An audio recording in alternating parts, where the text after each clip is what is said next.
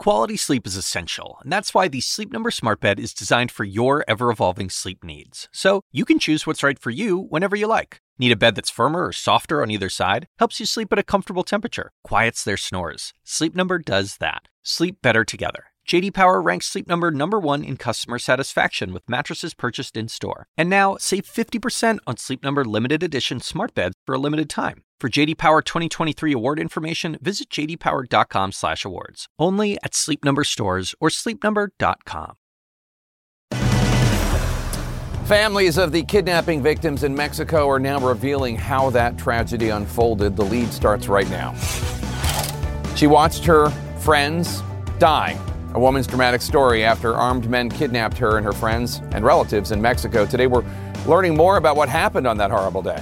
Also, cops describing black citizens as monkeys, as animals, calling them boy. The Justice Department today singling out police in a major U.S. city for racist and abusive practices. And Tesla under fire. New questions about its self-driving feature after yet another crash, plus an investigation into Tesla's steering wheels on one model, steering wheels that can apparently fall off. Welcome to The Lead. I'm Jake Tapper, and we start today with our world lead and new heartbreaking details about the kidnappings of those 4 Americans in Mexico. We're learning from one of the survivors today, Latavia Washington McGee, that her cousin and her friend were the 2 victims killed in the attack. She says the 2 were immediately shot. When gunmen approached their car, she watched them die. The autopsy of those 2 victims, Shaeed Woodard, the cousin, and Zindell Brown, the friend, were finished this morning, and their remains are expected to be returned to the U.S. soon. Today, Mexico's president, Andrés Manuel López Obrador, pledged to see the investigation through and to get to the bottom of exactly what happened. CNN's Diane Gallagher starts off our coverage today with more details on where this group was found after the kidnapping and where the investigation stands now.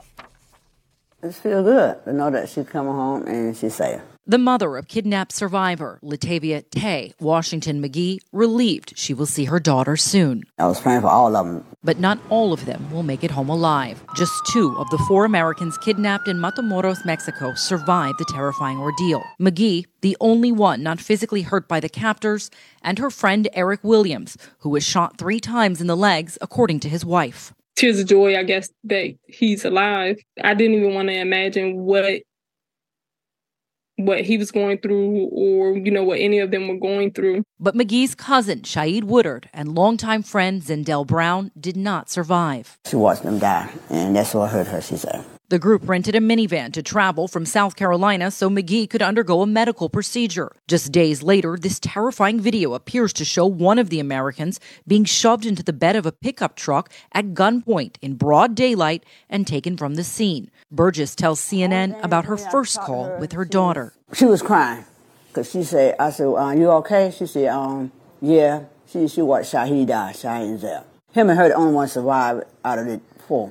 And what she feared when she got the dreaded call from the FBI, who she says confirmed her daughter was in danger. They were going to kill her, and I would never see her again. The Mexican government saying the group was found in a wooden home and had been moved around to create confusion and avoid rescue. They also say one person in connection to the 2 deaths has been detained, but the investigation continues. For McGee's family, their relief clouded by sadness for those who won't make it back home. I'm going to miss them because I love them all under death.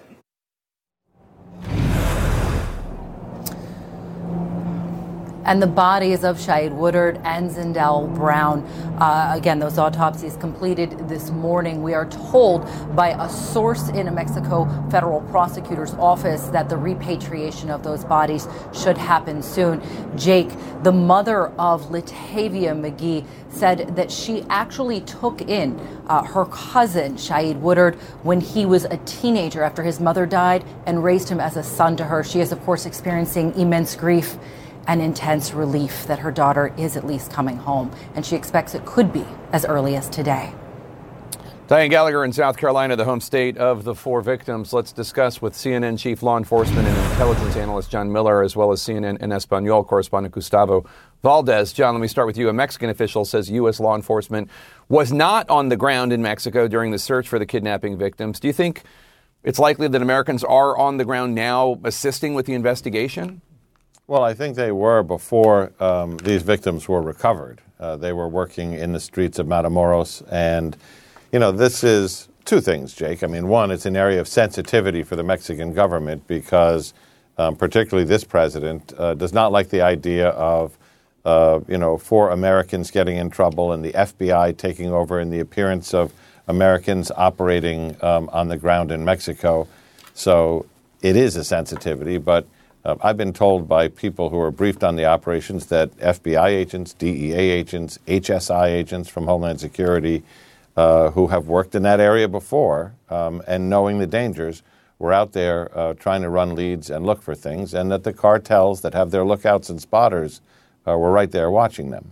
Interesting. And you were, obviously, when you said the president doesn't like the sensitivities of that, you're talking about Mexican President López Obrador. Gustavo López Obrador said today that political adversaries are making a scandal out of the kidnappings. How do you assess how the Mexican government is handling this?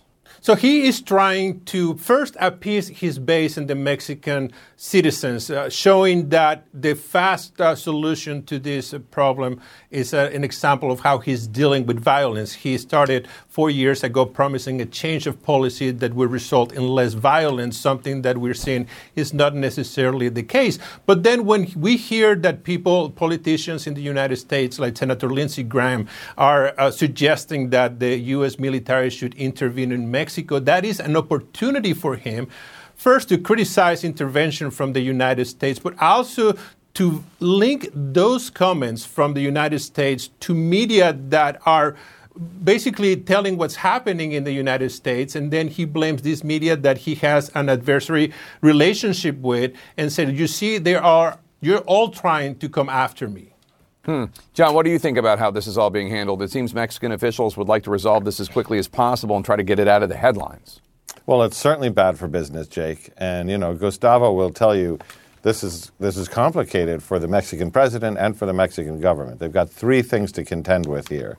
Number one, they need to appear that they acted quickly, swiftly, and in control of this, which they've done a reasonably good job of, in that people were recovered, 2 of them are alive, and that happened in a relative short time.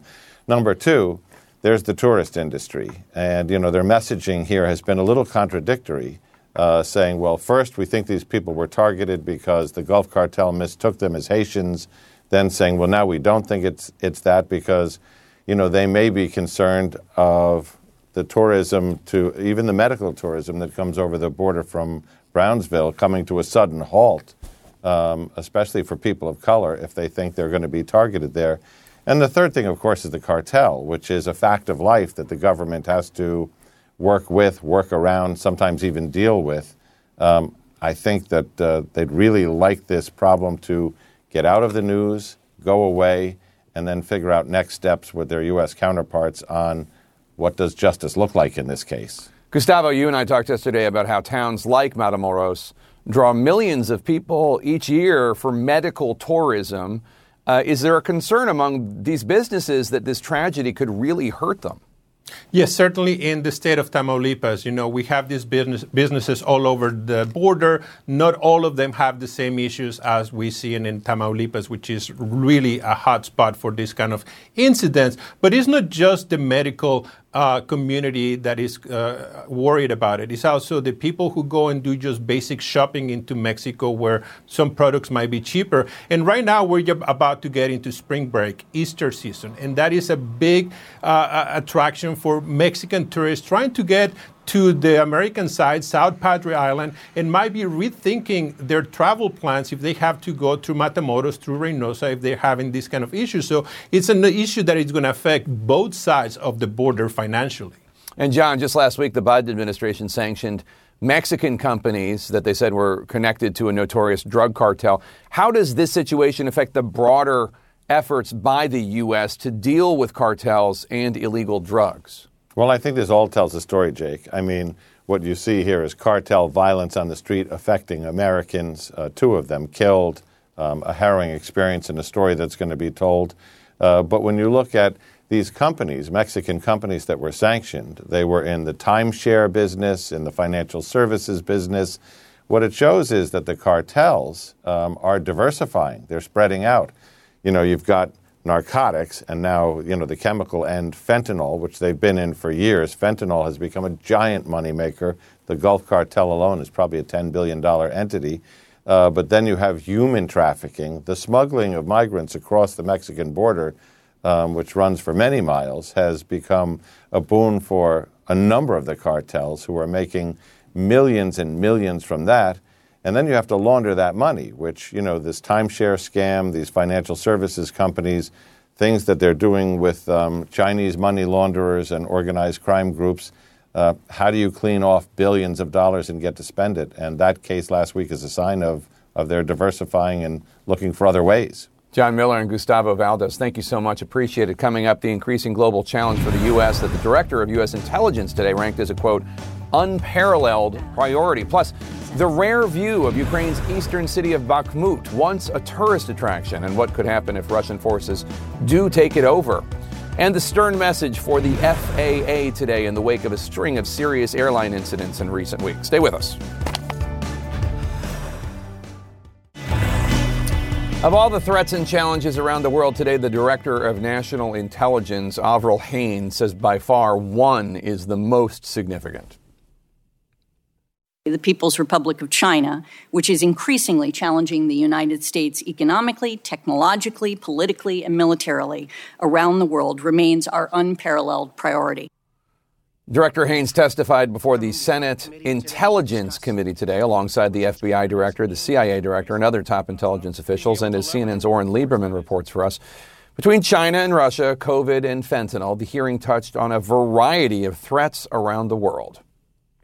Thank you all. Tonight, a look at worldwide threats that keep coming back to China. The heads of U.S. intelligence agencies telling senators that Beijing is modernizing its military, expanding its influence, and working to control supply chains as it tries to replace the U.S. as the global leader. Chinese Communist Party, or CCP, under President Xi Jinping, will continue efforts to achieve Xi's vision of making China the preeminent power in East Asia. The CCP is increasingly convinced that it can only do so at the expense of U.S. power and influence. China using its economic force and its tech to spy on adversaries. Could they use TikTok to control data on millions of users? Yes.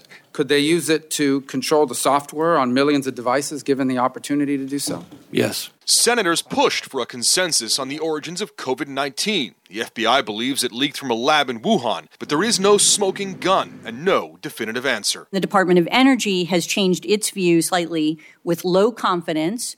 It says that a lab leak is most likely, but they do so for different reasons than the FBI does, and their assessments are not identical. Relations between Beijing and Moscow came under scrutiny, with the U.S. watching closely for any signs that China is considering providing weapons to Russia. We do see them providing assistance to Russia in the context of the conflict, and we see them in a situation in which they become increasingly uncomfortable about the level of assistance and not looking to do it as publicly as might otherwise occur, and given the reputational costs associated with it.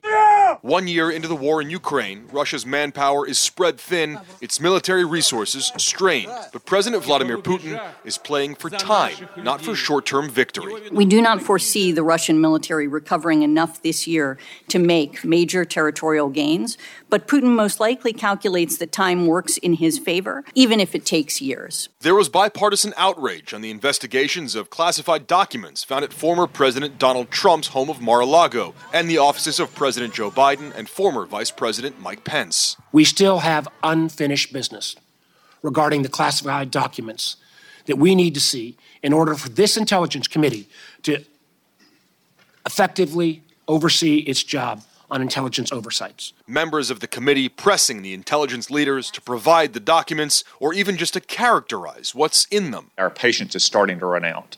And at least some of us are prepared to start putting our foot down if we don't get better answers and the Stonewall doesn't stop. One of the other issues that got quite a bit of attention here was fentanyl. The intelligence community pointing out that many of the more than 100,000 annual drug overdoses in the country are because of fentanyl. Even that comes back to China. Although it's Mexican cartels that import the finished product into the U.S., it is China where they say a lot of the raw materials for those drugs come from. Jake? Oren Lieberman at the Pentagon for us. Thank you so much. As Oren noted, U.S. intelligence officials do not believe that Russia will make major territorial gains in Ukraine this year. That's despite recent headlines about Putin's army closing in on the city of Bakhmut in eastern Ukraine. Today, Ukraine said its military is holding off the Russians, but Russian mercenaries from the Wagner group say that parts of Bakhmut are under their brutal control. CNN's Melissa Bell is in Ukraine with this look at what this city under siege was like before all the troops moved in. Bakhmut, now a byword for horror and death. Before the war, Bakhmut was about life. Its sculpted hedges and rose gardens regularly Instagrammed, a picture of peace.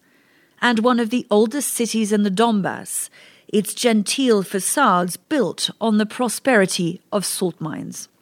Marina Zvania is the fourth generation of her family born and raised in the city. Now she and the pupils she taught have had to flee. Her life, she says, lies in ruins, like the old theatre in which she had her wedding photos taken.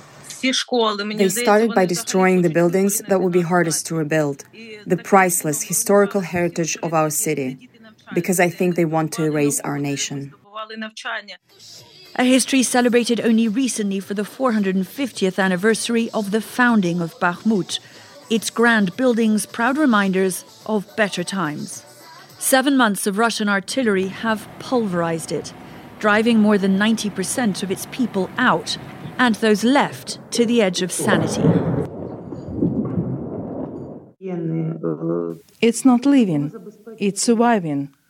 People can get used to the living without heating, water. You can never get used to explosions. Before the war, Bakhmut was famous for the winery built in its salt mines and for its bubbles. A tourist attraction, now plundered by Evgeny Prigozhin, the head of the Wagner mercenary group. His men closing in on the center of the city and making it harder for civilians to get in and out. This is the so-called Road of Life, one of the last arteries into the town's center, bogged down and muddy, usable only now by armored vehicles. Home in Bakhmut is no more. The view from above, from heaven to hell.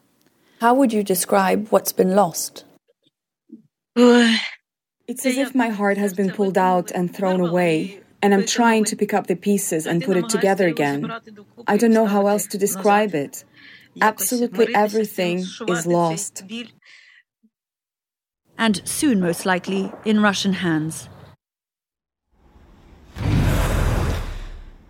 But for all that's been lost there, Jake, in terms of history and for the people of Bakhmut, of course, Ukraine more widely has been preparing for some time that at some point its forces were likely to make that tactical retreat. And what they have achieved, according to Western officials, is that real degrading of the Russian war capability. What Western officials say is that they've essentially given up space for time, holding on to the town as much as they could, because it means that as they gain time, they believe that it'll be very difficult for Russia, once it's taken Bakhmut, to launch any other major offensives for some time. This was the first one in many months. Jake, they will take it. Beyond that, Western officials just don't believe they have the depth that they need, the reserves elsewhere in Luhansk and Donetsk, to mount much more in terms of offensive action. On the Ukrainian side, having gained that time and expecting all the new Western equipment that they should be getting over the next few weeks, we know them to be preparing the next counteroffensive. And that was also what Bakhmut was about, Jake. All right, Melissa Bell in Kyiv, thank you so much. And be sure to tune in to Wolf Blitzer's interview with President Zelensky this evening at 9 p.m. Is the number of airline close calls going up, or are we just hearing about them more often? The acting head of the FAA weighed in on that today and why he insists flying is perfectly safe right now. Stay with us.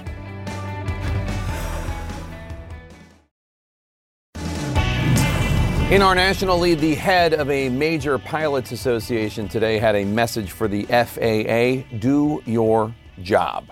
This after 6 recent incidents involving airliners prompted renewed scrutiny on Capitol Hill. CNN's Pete Montine joins us. Now, Pete, lawmakers on the Senate Commerce Committee have been grilling the acting FAA chief. Jake, troubling was the term used by Senator Ted Cruz. Acting FAA Administrator Billy Nolan faced lawmakers for the second time in a month. But this hearing was really supposed to be on reforms following the 737 MAX disasters. But these repeat close calls at major airports got a lot more attention. They're known officially as runway incursions. A new incident in Sarasota just came to light on Monday. That's on top of the incidents at JFK, Austin, Boston, Burbank, and Honolulu. Now, pilots have told us they think these are an outgrowth of a system under too much pressure, not only by airlines, but also by air traffic control. But today, Nolan insisted that flying is safe right now. Our nation has the safest, most complex system in the world. And I want to assure the American public that we are safe. We are also resilient. Safety is always a journey. We are never going to declare victory. And if there's something to learn, we're going to look for ways and opportunities to learn it. Nolan says that will be the focus of a next week safety summit by the FAA. The idea is to bring together airlines and the FAA. Nolan says if there are dots to connect, they will connect them. Both the FAA and NTSB investigating all 6 of these incidents. But Nolan today said, other than the type of these incidents, there's really no common cause that's apparent right now. Never before, though, Jake, have there been so many of these incidents back to back. Pete Montine, thanks so much. In our Health Lead today, another high-profile hearing on Capitol Hill, this one on the origins of the coronavirus pandemic. At the first public hearing by the House panel investigating COVID, witnesses called by Republicans made the case that the virus may have been the result of a lab leak in Wuhan, China. We know now that 2 U.S. intelligence agencies in the Department of Energy and in the FBI have now issued low to moderate confidence level assessments that the virus was most likely the result of a lab leak. That means that they believe the evidence is largely circumstantial. But there is still no consensus among all U.S. intelligence communities. With us now, Republican Congressman Brad Wenstrup of Ohio. He's the chair of the Select Committee on the Coronavirus Pandemic. He's also a physician and an Iraq War veteran. Mr. Chairman, thanks for joining us. I first want to get your overall takeaway on what you and your committee learned in today's hearing. Is the U.S. any closer, do you think, to finding solid, definitive evidence about how and where this virus originated and spread? Yeah, I don't know that we'll ever get exact definitive evidence, though there is no smoking gun at this point. But I think that we did make some progress today because you saw all the witnesses today and really all the members agreeing that it is important that we try to find the origins of COVID. If we are going to move forward, and hopefully this committee can produce a product as we move forward that will help us to try and predict if there's going to be another pandemic and prepare for it and maybe prevent it if possible and protect the American people. So we have to have these serious conversations. So I thought that was a good start today as we went forward in that direction. You know, there was interesting moments to it. When you talk about nature versus the lab, I think it's healthy to have the conversation about both, and we had the chance to do that today. But we've seen some curious things that came out in the testimony today. Dr. Redfield was talking about things that happened in the fall of 2019 in China, where they destroyed the sequences. They had a couple of researchers that got sick during that time.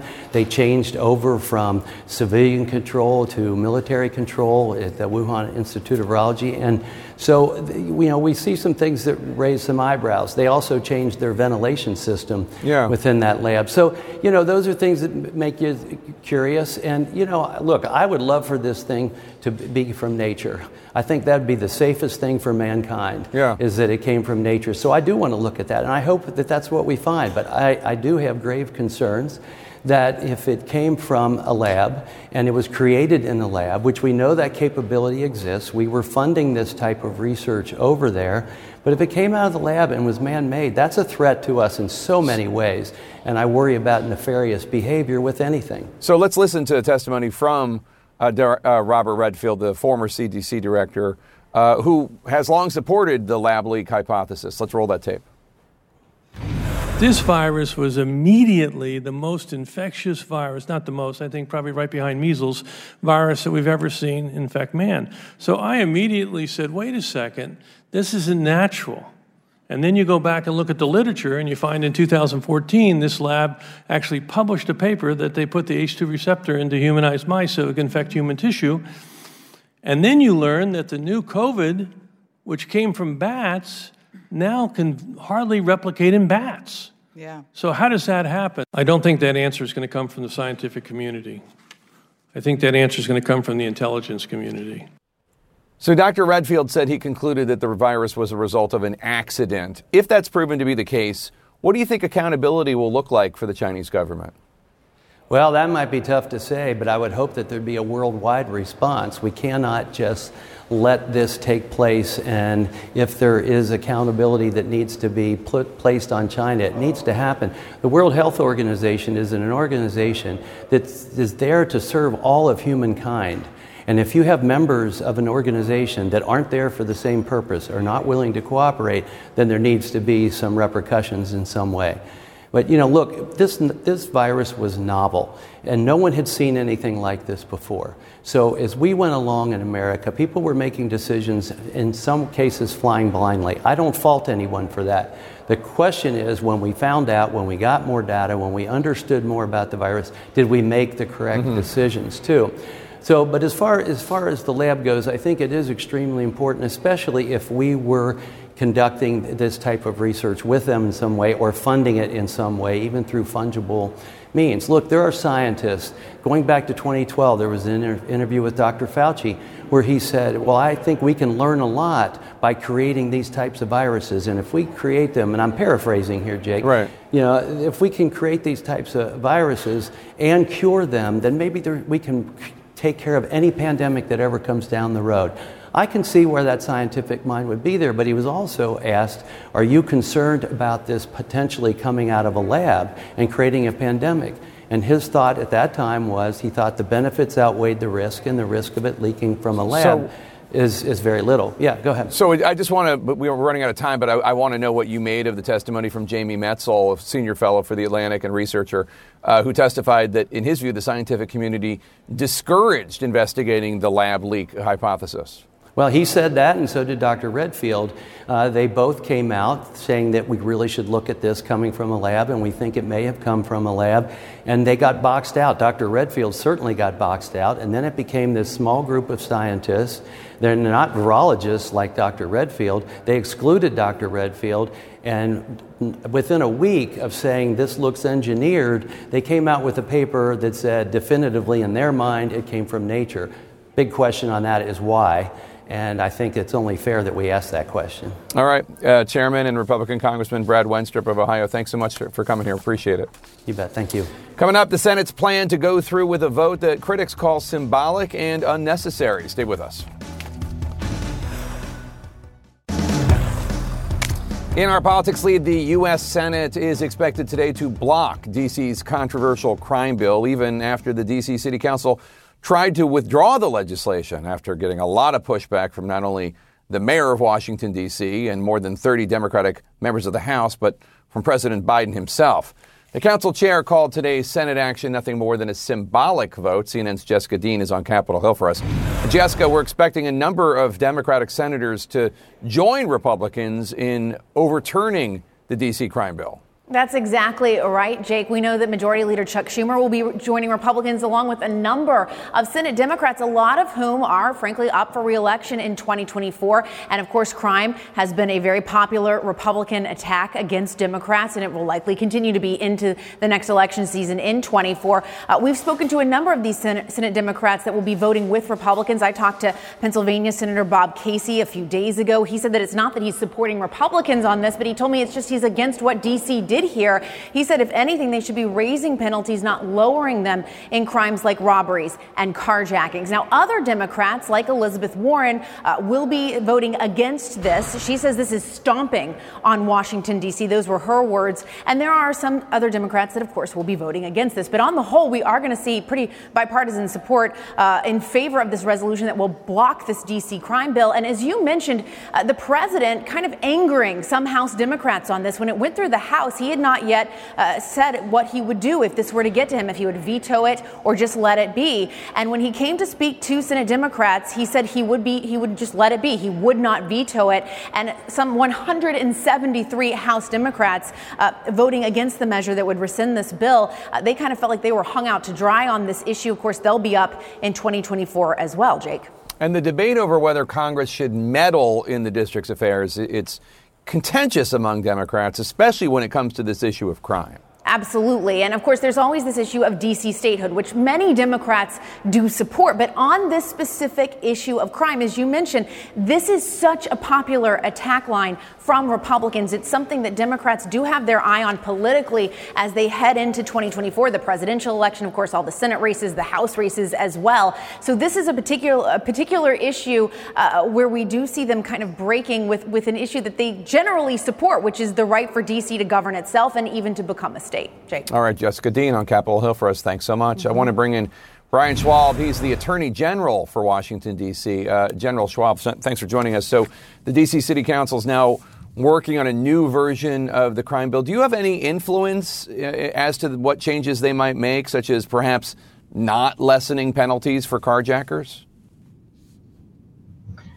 Well, Jake, thank you for having me. Now, as the Chief Law Officer of the District of Columbia, I'm not a legislator. I'm not a politician. I'm enforcing the laws, and I think important for me to be defending the laws that are passed by the District of Columbia Council. It's a sad day for the District of Columbia and the 700,000 people who live here. It's a sad day for democracy and core democratic values, and really highlights how important statehood is. Until the District of Columbia is recognized as a state, we are going to continue to be used as a political football, as a pawn in a game that's being played in a hyper-partisan, divisive national politics. And it's undemocratic, it's unfair, and frankly, it's insulting to the people who live here in the District of Columbia.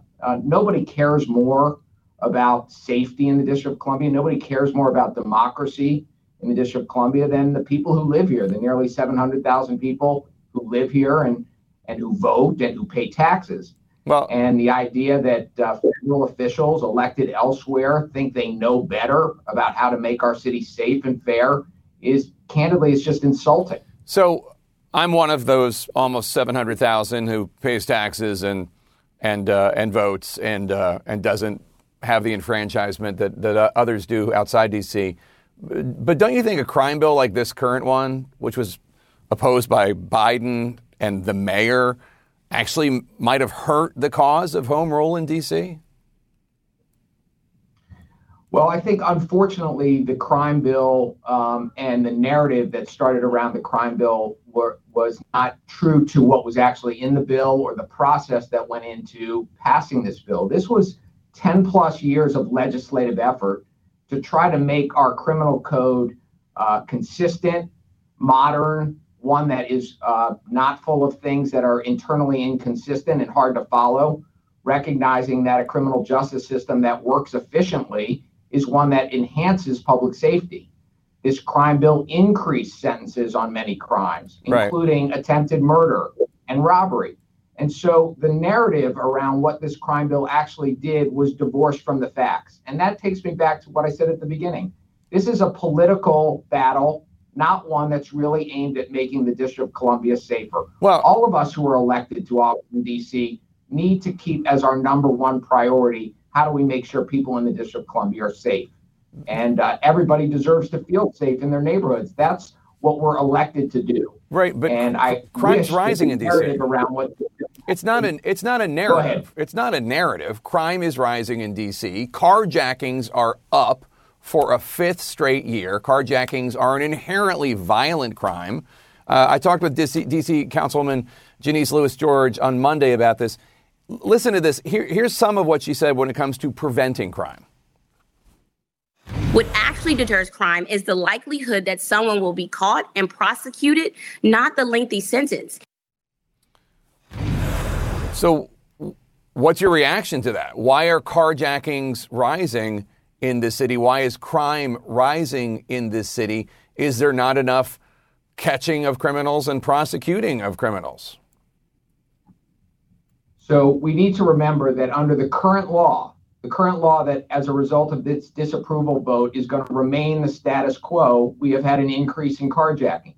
So the mere fact that there's a threat of a long sentence is not deterring carjacking in our city.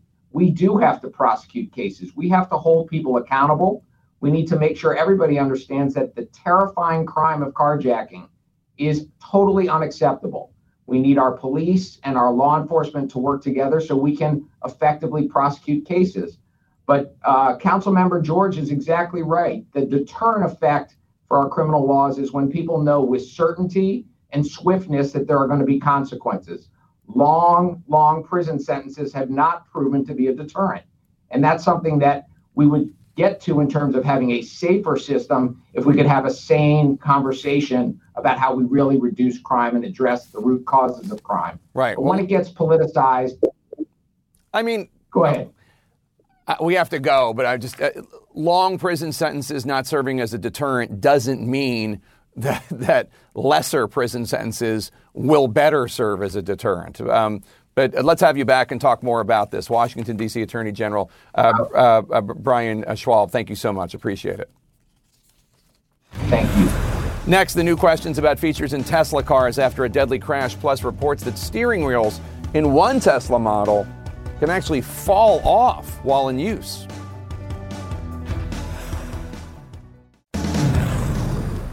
In our national lead, renewed scrutiny on Tesla today as the National Highway Traffic Safety Administration, or NHTSA, is now investigating a deadly crash involving a Tesla and a fire truck. NHTSA is also looking into reports that steering wheels on one Tesla model became detached while the vehicle was being driven. CNN's Gabe Cohen joins me now. Gabe, let's start with that crash last month involving a Tesla Model S and a fire truck in Northern California. It's once again putting Tesla's self-driving system in the spotlight. Yeah, Jake, it is. And this is part of a broader NHTSA investigation into Tesla's controversial self-driving technology, which now includes more than 40 Tesla crashes and 20 fatalities. And you can add that tragic crash in California to the list because NHTSA says they're now investigating whether Tesla's automated features may have played a role in that violent crash. That Tesla plowing into a fire truck that was parked on a freeway, blocking lanes after another collision. It killed the Tesla driver and it critically injured a passenger inside the vehicle. 4 firefighters were also in the truck, but fortunately only had minor injuries. And Jake, what we don't know right now is if that self-driving feature was actually turned on at the time. But if it was, NHTSA documents show it would be at least the 17th time that a Tesla with that autopilot feature engaged has hit an emergency vehicle while it's parked in the road. And just last month, Tesla was required to issue a recall of 363,000 vehicles because of that software, because of the full self-driving software that investigators felt was not sufficiently obeying traffic safety laws, like, for example, running stop signs. And as you said, Jake, this technology has really been under the microscope for a while, but it does seem to be intensifying so far this year. Gabe, what do we know about this instance of a steering wheel possibly coming off while that Tesla was being driven? Yeah, so Jake, we've heard about the software concerns. This was a hardware concern, with regulators now investigating Tesla's Model Y SUV after at least 2 incidents where drivers said the steering wheel detached. It came off while the car was being driven. Now, in those cases, the cars were actually delivered to the owners without that bolt that attaches the wheel to the steering column. At this point, we don't know, Jake, how that happened. And to be clear, so far, this is not a recall. It's an investigation, but it could impact up to 120,000 of this year's Model Y, the 2023, if this does eventually become a recall. Jake. All right, Gabe Cohen, thanks so much. Coming up next, the results of a federal investigation launched after the death of Breonna Taylor. The damning report today finding a pattern of racist and abusive conduct by Louisville, Kentucky police. Stay with us.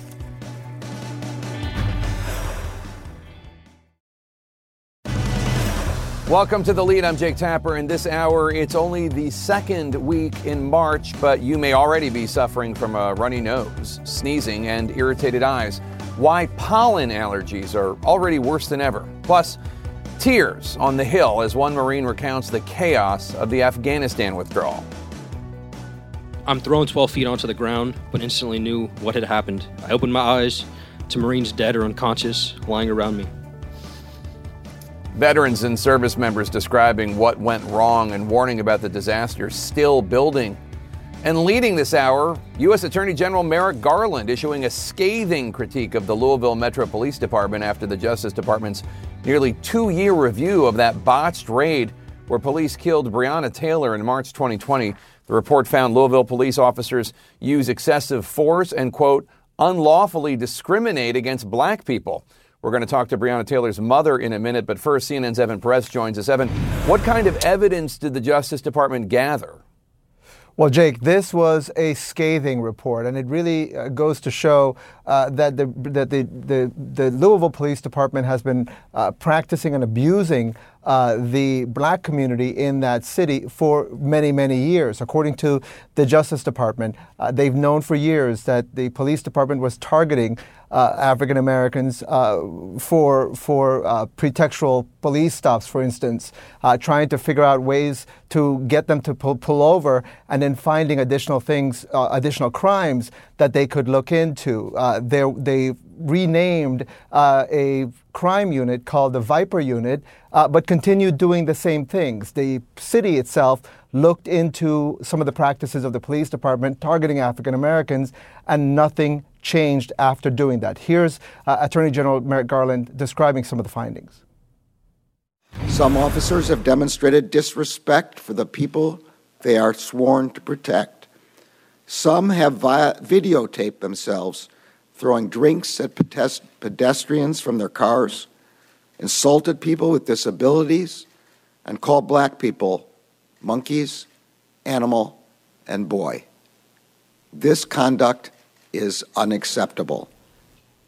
It is heartbreaking. Jake, the number of things that the department lists in this investigation, including unlawful neck restraints, using dogs against suspects even after they had surrendered. It just goes on. And now this is going to be part of a court-ordered settlement that the Justice Department will enter into the city that's going to be overseen by a judge.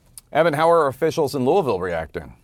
Well, they say that they're now going to cooperate fully to try to fix this police department. Again, they've known for years that these were problems, and they also say that they're trying to keep this away from politics. Obviously, you know, Jake, that the issue of police reform invariably gets tied up in partisan politics here in Washington and around the country. Yeah, Evan Perez, thanks so much. Joining us now to discuss Breonna Taylor's family attorney, Lenita Baker, and Breonna Taylor's mother, Tamika Palmer. Mrs. Palmer, let me start with you. You said earlier you feel like this report indicates your daughter's death was, quote, not in vain. I know that closure doesn't really exist in this world of losing a child, but tell us how you're feeling today. Just a lot of mixed emotions. I don't want to use the word grateful, but in a sense you are, to know that all the work that we've done, we're able to see the outcome of it. Yeah. Lenita, do you think if this report had come out 5 years ago that Breonna Taylor might still be alive? Oh, Breonna Taylor absolutely would have been alive if this report had come out 5 years ago. The report today is not surprising to me. As you know, we represented Breonna Taylor in 2020. We represent the young man that is cited within the report that was detained for over 40 minutes with an illegal traffic stop. I've represented a number of people who have been the victims of this egregious and racist behavior of Louisville Metro Police Department. So this Department of Justice investigation was necessary. It was long overdue. Had Louisville Metro governed itself accordingly, Breonna Taylor would absolutely be alive. And it's why we welcome the Department of Justice. We welcome the consent decree. We look forward to real change in the city of Louisville, but not just in the city of Louisville. You mentioned about the politics and the political, when we talk about police reform. This is why police reform is necessary. This is a culture that's invaded police departments across the country, and it has to stop. Black and brown lives matter. And Mrs. Palmer, do you agree that if this report had come out 5 years ago, your daughter would still be alive? And does that suggest, perhaps, that future lives will be saved because of the horrible tragedy that happened? I absolutely agree that she would still be alive had this already been done. I've said even from the beginning that whatever the outcome is won't change what happened to Breonna, but it will definitely help the Breonnas to come. And Lenita, the report clearly states that the Louisville Police Department, quote, unlawfully uses race in its enforcement activities. In the Justice Department's 36 recommendations for the city's police, racial bias training or anti-discrimination training, however, is not mentioned. Do you think it should be included? I think it definitely should be included. I think it's going to be necessary, and I don't think, even though it may not be specifically referenced, I think it's going to happen. You can't have a policy called people places narcotics and target Black males driving nice cars in the West End of Louisville and not deal with race and racial bias within the department. So I definitely think it should have been listed, and I'm hopeful that it will be included as we move forward. Mrs. Palmer, was there anything in the report that surprised you? No. Just the amount of time that it took to get here. That would be it. Yeah, it did take a long time. Lenita, the city and the police department have agreed to a consent decree with the U.S. Department of Justice, which means that a judge will keep tabs on the Justice Department's recommendations to make sure they're implemented. A retired NYPD lieutenant tells CNN, however, that the city of Louisville will really have to shoulder the cost of these recommendations. And in many cases, cities like Louisville don't have the money to make all these changes. This NYPD detective told us, quote, these consent decrees don't accomplish anything. Are you worried about implementation? I'm not worried about implementation. The Louisville Metro Police Department has spent $30 million over, as was cited in the report, over $30 million to settle claims of police misconduct. Yeah. If we fix the department, we don't have to continue to pay out those settlements. So we definitely can find the money, and we definitely have to change. We cannot continue going the way that we are. And again, that's not just Louisville, but that's nationally. We cannot continue to police the way that we police. And our Fourth Amendment right, legal search and seizure, is just as important as our Second Amendment right. It's just as dear. It's just as support of the Constitution. And just because people look a different way does not mean that the Constitution does not apply to them as well. Mrs. Palmer, everybody watching has heard of your daughter, Breonna Taylor. She is a symbol of the need for policing reform to a lot of people.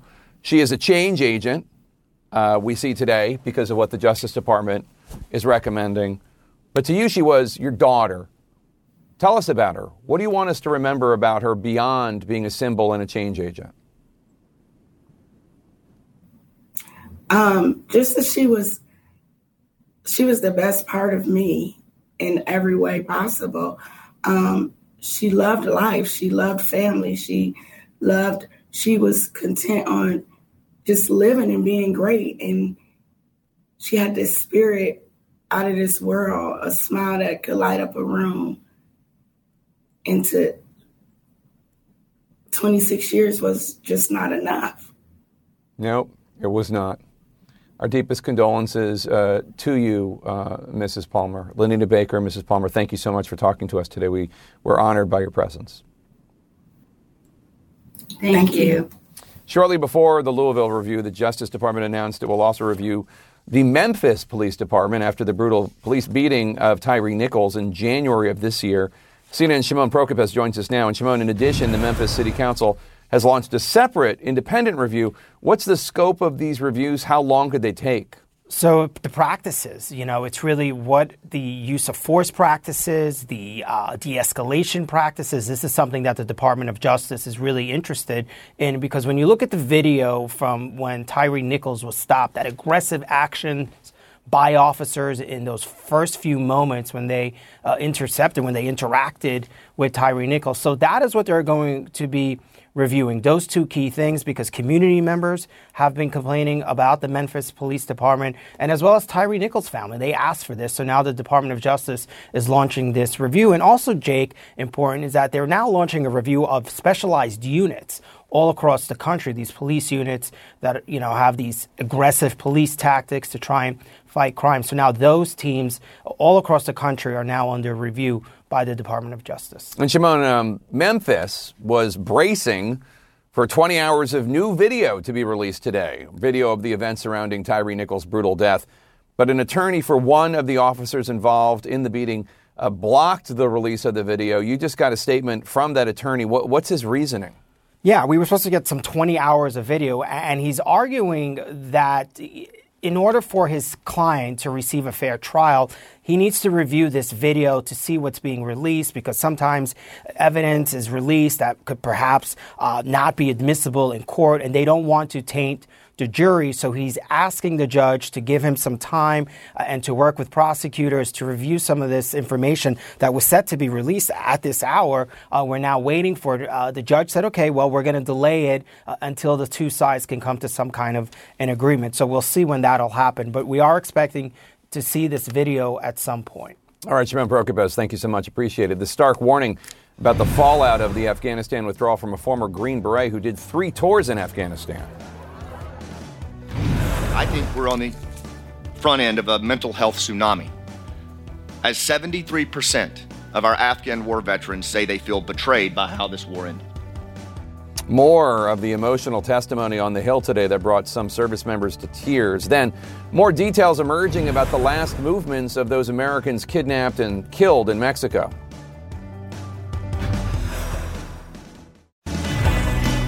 In our world lead, an emotional, illuminating, and at times, frankly, infuriating hearing on Capitol Hill today, focusing on the chaotic U.S. withdrawal from Afghanistan in 2021. CNN's Kylie Atwood reports for us now. A U.S. Marine who was wounded in that horrific suicide bomb attack outside the Kabul airport testified that his unit spotted an Afghan man that they believe was the suicide bomber, spotted him ahead of time, but they could not get the authority to engage. My body was overwhelmed from the trauma of the blast. My abdomen had been ripped open. Every inch of my exposed body, except for my face, took ball bearings and shrapnel. U.S. Marine Corps Sergeant Tyler Vargas Andrews is now a double amputee. He was one of the 35 service members injured when a suicide bomber attacked Kabul as the United States was withdrawing from the country. 13 service members died that day.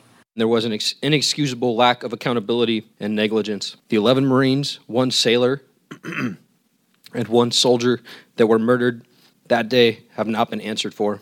The 25-year-old shared his story with the House Foreign Affairs Committee as they investigate the chaotic and bloody U.S. withdrawal from Afghanistan. Hours before the attack, Vargas Andrews used his sniper gun to spot a man in the crowd of thousands who looked like the suicide bomber that intelligence officials had warned was in the vicinity. He showed the man to his team leader. We asked him if we could shoot. Our battalion commander said, and I quote, "I don't know," end quote. Myself and my team leader asked very harshly, "Well, who does? Because this is your responsibility, sir." He again replied he did not know, but would find out. Vargas Andrews never got an answer. He told lawmakers that the Navy and the FBI failed to interview him about his experience. Plain and simple, we were ignored. Our expertise was disregarded. No one was held accountable for our safety. He's not the only U.S. service member who is haunted by the memories of that day. Here is former combat medic Aidan Gunderson. Screams from little children, women, and grown men echoed in the tight corridor. Marines and corpsmen around me fought through tears to provide life-saving aid to our motionless and severely injured American brothers and sisters. Over the next hour, I tried to save the lives of countless Marines. We all tried our best. It was a nightmare. Some witnesses blamed the Biden administration for the evacuation's failures. Good afternoon. Others widened the aperture. This is not the story of a Biden failure or a Trump failure. This is a story of an American failure and the effect it has had and continues to have on Afghans who served alongside myself and so many others. Multiple witnesses were U.S. veterans who stood up unofficial networks to help Afghans escape the country. They said they got requests from high-ranking U.S. government officials to help them get people out.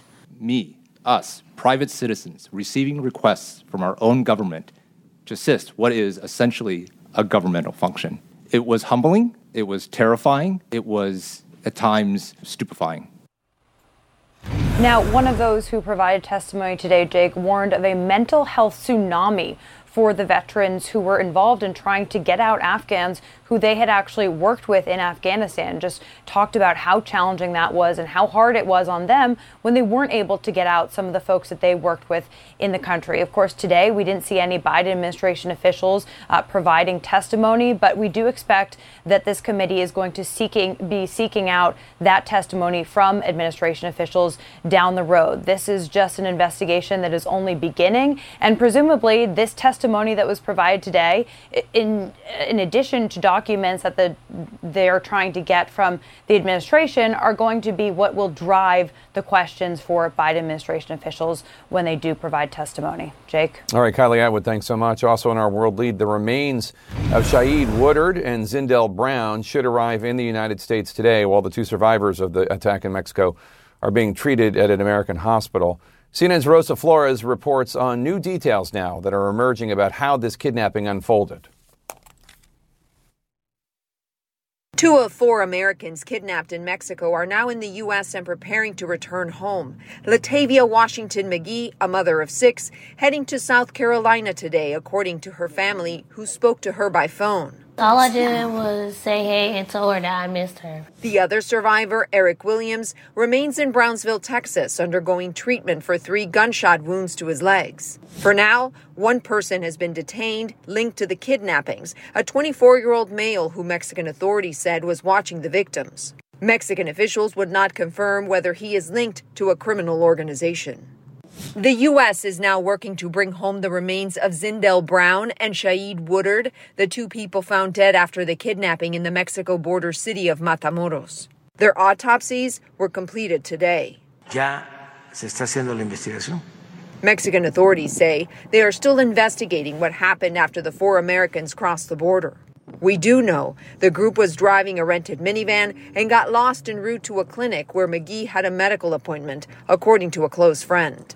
We just left the hotel where the Americans stayed, and it's about an 11-minute drive to the International Bridge, where Mexican authorities say that the Americans crossed into Matamoros at about 9:18 a.m. on Friday.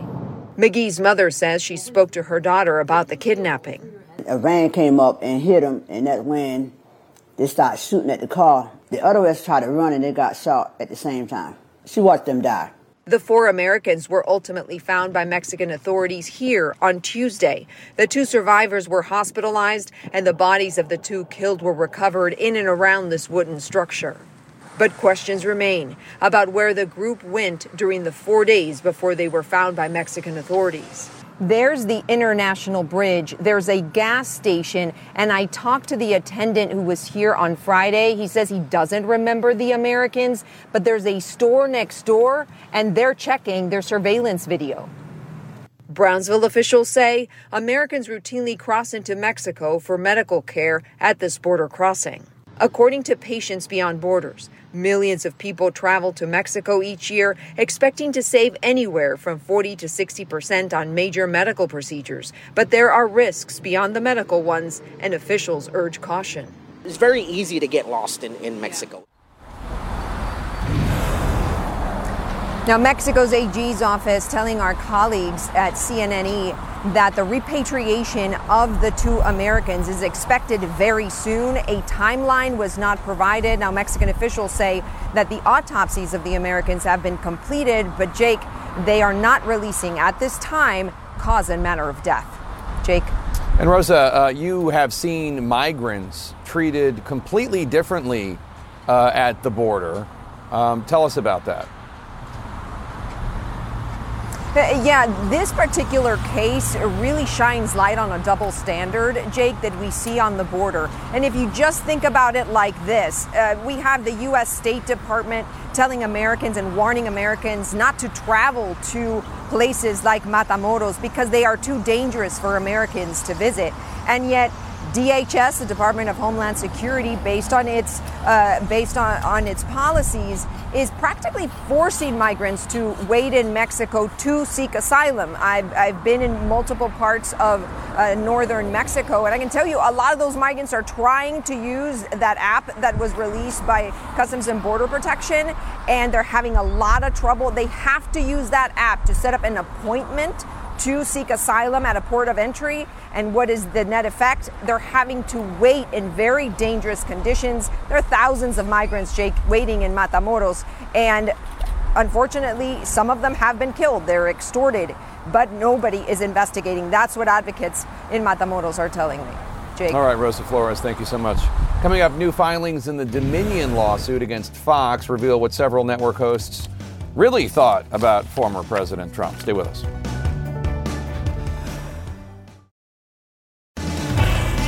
In our politics lead, a trove of new text messages and emails revealing how Fox executives, hosts, and staff really felt about former President Donald Trump and the 2020 election lies he and his associates were pushing. One host writing that he hates Trump, quote, passionately, adding there isn't really an upside to Trump. This all comes as part of Dominion Voting Systems' $1.6 billion lawsuit against Fox. CNN's Paula Reed poured through the wave of new court filings and the new insight they give us into what individuals who work at Fox were truly thinking. New documents reveal more evidence that Fox News stars and top executives believed Trump and his allies were lying about the 2020 election. Voter fraud is something that is real, that just took place 2 weeks ago. But amid falling ratings, the network continued to promote Trump and his lies. The outcome of our presidential election was seized from the hands of voters. According to court documents, host Tucker Carlson texted a producer on January 4th, 2021, just 2 days before the Capitol attack. We're very, very close to being able to ignore Trump most nights. I hate him passionately. I can't handle much more of this. Admitting what a disaster it's been is too tough to digest. But come on, there isn't really an upside to Trump. Those private remarks, a total contrast to Carlson's public support of Trump that same night. What happened was the people in charge rigged the game. Carlson's private messages were released as part of Dominion Voting Systems' $1.6 billion defamation lawsuit against the right-wing network. The trove of documents turned over in discovery reveal that doubts extended all the way to the top. On January 21st, 2021, the first full day of President Joe Biden's administration, Fox chairman Rupert Murdoch conceded in an email to Fox News' CEO Suzanne Scott that some of Fox's top talent went too far. Disturbing irregularities have been found and must be investigated to the fullest. Then, during his deposition, Murdoch was asked, "Do you believe that Dominion was engaged in a massive and coordinated effort to steal the 2020 presidential election?" Murdoch replied, "No." Fox now saying Dominion is cherry-picking emails and documents to release. Dominion has been caught red-handed using more distortions and misinformation in their PR campaign to smear Fox News and trample on free speech and freedom of the press. But Dominion says the emails, texts, and deposition testimony speak for themselves. The revelations, though, didn't come as a surprise to at least one Republican. I'm not surprised that intelligent people realized that what they were saying on the air was untruthful, was lies, and I'm just disappointed that they would sell their personal integrity so cheaply. We're expecting new evidence to be released tonight. Some of the documents already coming in. We've begun to review those.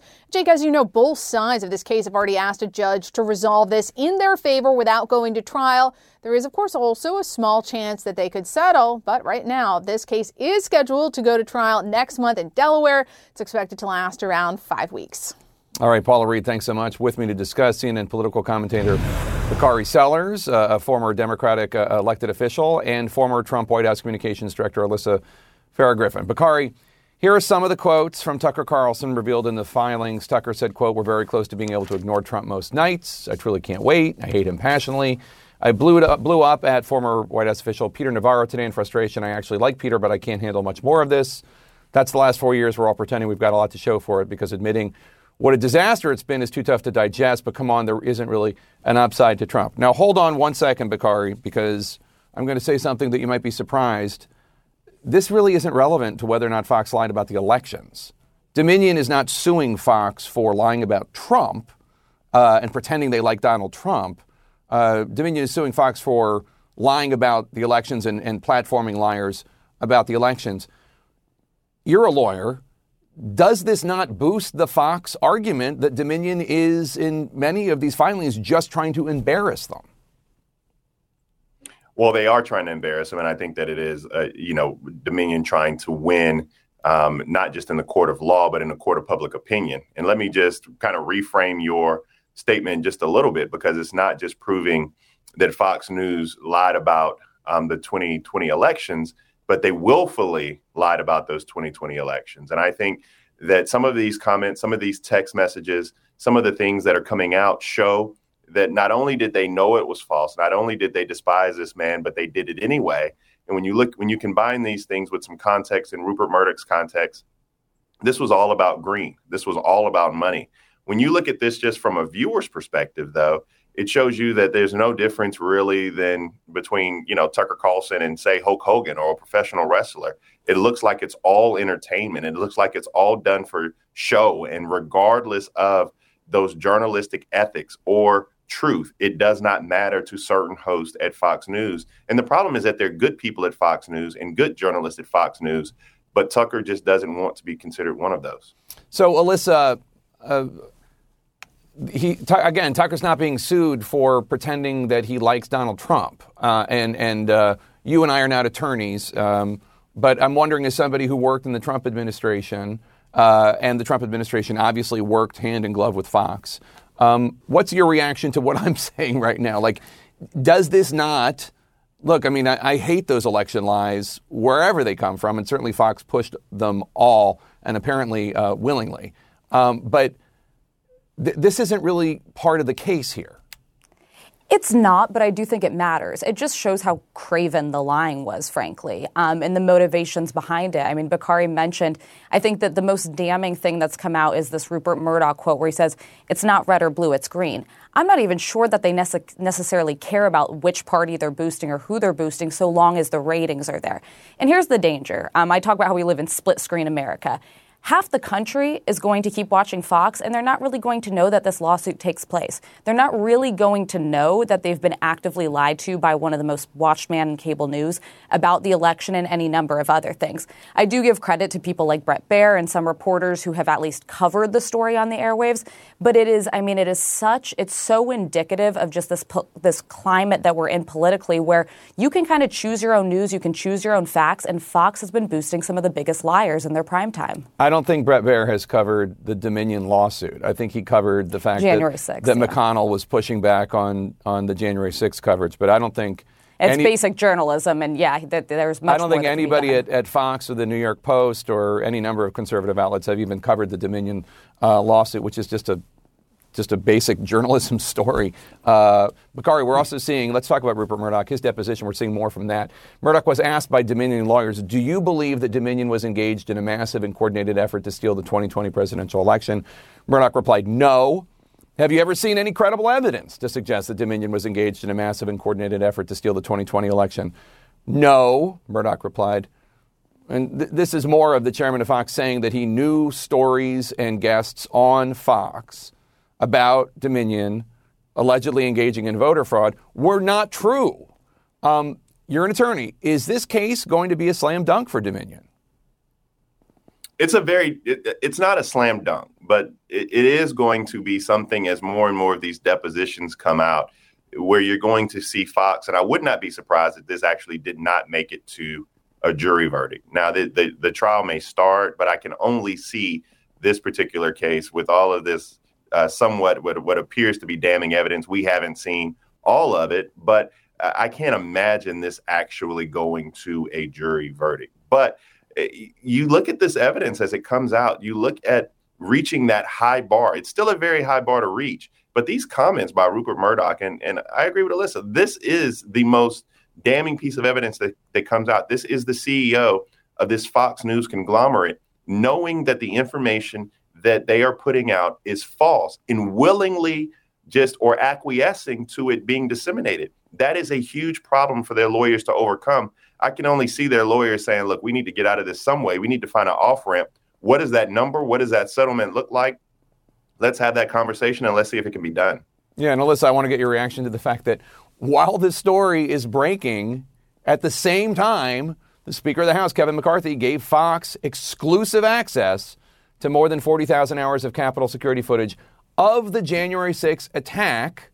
And obviously that has been used on Fox to try to paint the insurrection as largely peaceful, largely unviolent, with a bunch of sightseers. Take a listen to how Republicans are responding on the Hill to how Fox portrayed this.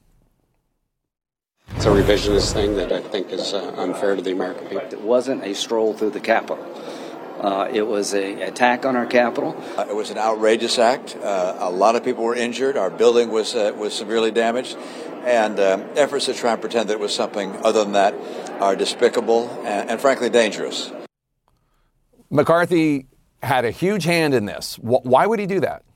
Oh, it's just so irresponsible and reckless, but it's also the most predictable outcome. So Tucker Carlson got something like 40,000 hours of footage, and he decided to air just random bits to suggest, of course, that it was peaceful, not airing the footage that shows people like my friend Officer Fanone being beaten and people saying use his weapon to kill him. But this was a deal that Kevin McCarthy had made when he was trying to get the speakership. And what I think it does is it undermines everything in the moment that this huge lawsuit is looming. Tucker Carlson's actually leaning into conspiracy. She's not shying away from it. And I think it shows how untouchable he feels at a network that has just boosted conspiracies left and right. Yeah. By the way, we're on day 2 of Speaker McCarthy not getting back to me on my 4 questions about whether he agrees with the conclusions on that Fox program. Alyssa Farah-Griffin, Bakari Sellers, thanks so much. Coming up, a look at the Republican proposal that would use Title IX to sideline some athletes and impact all women's and girls' sports teams. Stay with us.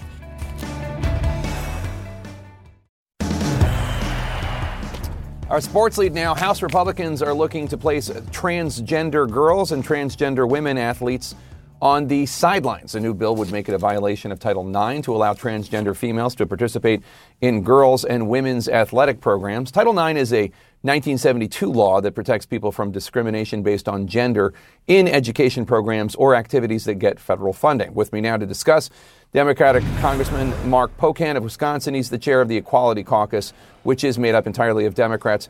Congressman, thanks for joining us. So Republican Congressman Greg Steube of Florida, who introduced this bill, said in a press release, quote, "It's simple. Biological males have no place in women's sports. Last spring, Sarasota's own Emma Wyant was robbed of her NCAA championship in the 500 freestyle by a biological male, Leah Thomas.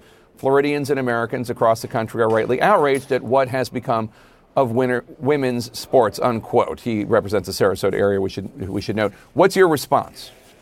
Well, my response is Republicans said that they were going to come to Washington and take the majority to lower costs for American people, to have a smaller, less intrusive government. And instead, this is the biggest Big Brother grab I've ever seen, trying to stop literally handfuls of trans kids, specifically trans girls, to participate in sports.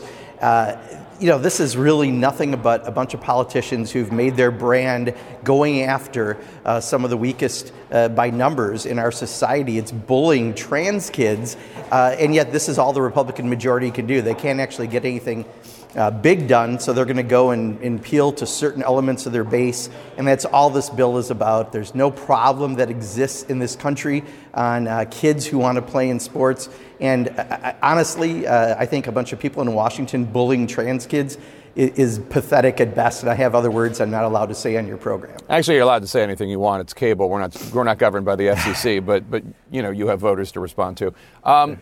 What do you say to Americans who consider themselves progressive, who think that transgender individuals deserve equal rights, deserve protections in law, but do worry that trans girls and women could have an unfair competitive advantage in women's sports? And I've seen women athletes, I believe, like Martina Navratilova and others, voicing concerns about these issues. These are not bigots. What do you say to them? Sure. Well, first of all, there's professional organizations for sports and for women in sports that don't agree with this bill or any positions that there's an unfair advantage. In fact, it's such a small issue as far as the number of people involved that you're really using it just to kind of build the culture war more than anything else. So the professional organizations that work with women in sports have said, whether it's the NCAA or the Olympic Committee, they have rules already that govern in this area. We don't need government to come in and be the ultimate big brother to make these decisions when we have groups that, quite honestly, are doing this quite well on their own. So there's not a problem out there that exists. It really is a problem that we're creating, and really you're putting kids at risk, kids who already have higher numbers of suicide attempts and mental health issues because of the bullying they get in schools. And now you've got a bunch of people in Washington doing it as well. That's the real problem. There's not a problem about kids participating in sports, but there's a problem with people in Washington deciding that they're going to dictate what the rules are. I don't have to tell you, Republicans control the House of Representatives. They can pass this bill without any Democratic support. If that happens, what's your plan? Well, we still have the Senate, the White House, so I think we've got a couple things to do. What I'm more worried about is just by raising an issue that's really nothing more about cultural wars. Again, certain people have built a brand on issues like this, and they fundraise off of it, and they build support off of it. That's what this is really about. But they're bullying kids who just want to be with their friends and participate in sports. We had someone this morning, Rebecca, a 16-year-old who plays field hockey from New Jersey, to give a really very strong argument about why this makes no sense. And her mother as well came up and talked about it. We're affecting real people, kids who just want to be involved with the positive aspects of sports, being part of a team, having fun. And here you've got Washington coming in saying there's a problem that does not exist.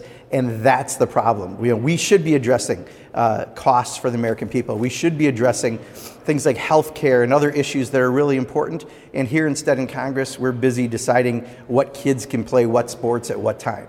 We should note that according to the ACLU, there are more than 80 bills seeking to restrict not just access of transgender girls and women to athletic competitions for women and girls, but restrict access to transgender health care. Congressman Mark Pocan, thank you so much. Really appreciate it. Sure, thank you. Pollen everywhere. One of the reasons allergy season is starting earlier and getting worse. Stay with us. In our health lead, time to stock up on allergy medication. The allergy season is starting earlier and lasting longer. It's a problem that researchers say is a result of climate change. That's according to Climate Central, a nonprofit focused on climate news and research. Meteorologist Jennifer Gray is here to explain why. Jennifer, researchers also say these are not isolated trends. It's not. These are trends that we've been seeing going on for the last couple of decades. And Jake, this is a huge talker this year. Here in Atlanta, there is a yellow haze across the sky. Everyone is suffering from allergies, and it's hitting earlier than ever. This is one of the earliest allergy seasons we've seen in about 30 years. Look at this graphic. This is January and February temperature numbers. You can see all of these states shaded in red. This is the warmest January and February we have seen ever. That's for 12 states. Top 10 warmest January, February for 30 states. So this is hitting hard, especially in the East. The East is warming rapidly. You can see warmest February on record, all of these red dots, top 5, the lighter shades. And this is the warming since 1970. And you can see across the Southwest and all across the East, we have just been gradually warming. So what happens in a warmer world? You have a longer growing season. And so these areas with the green dots, this shows 60 or more days change with the longer growing season. We've had longer growing seasons, which equals a longer allergy season for Atlanta at 34 days. Minneapolis, St. Paul, you've also had a longer growing season of 34 days. So Jake, this just means the pollen is going to be in the air even longer, and it's happening earlier as well. Jennifer, what can people do to manage their allergies? Well, experts say to try to stay indoors, especially during the early morning and late afternoon. Also keeping the windows closed at home and in the car to stop that pollen from getting inside your home. Make sure you change your air filters more frequently and start the medications 1 to 2 weeks before allergy season begins. And I think that was the problem this year because people weren't expecting it to start so soon. But because we had that super warm February, things just started blooming out of control earlier than expected.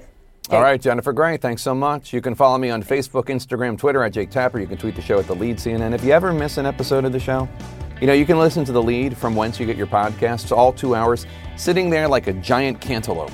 Our coverage continues now with Wolf Blitzer. He's in a place I like to call the Situation Room. When you work next level.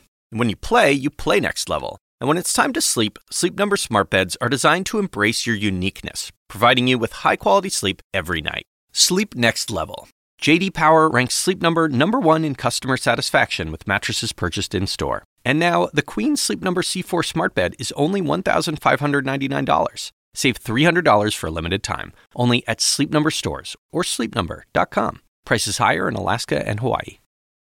Quality sleep is essential, and that's why the Sleep Number smart bed is designed for your ever-evolving sleep needs. So you can choose what's right for you whenever you like. Need a bed that's firmer or softer on either side? Helps you sleep at a comfortable temperature. Quiets their snores. Sleep Number does that. Sleep better together. J.D. Power ranks Sleep Number #1 in customer satisfaction with mattresses purchased in-store. And now, save 50% on Sleep Number limited edition smart beds for a limited time. For J.D. Power 2023 award information, visit jdpower.com/awards. Only at Sleep Number stores or sleepnumber.com.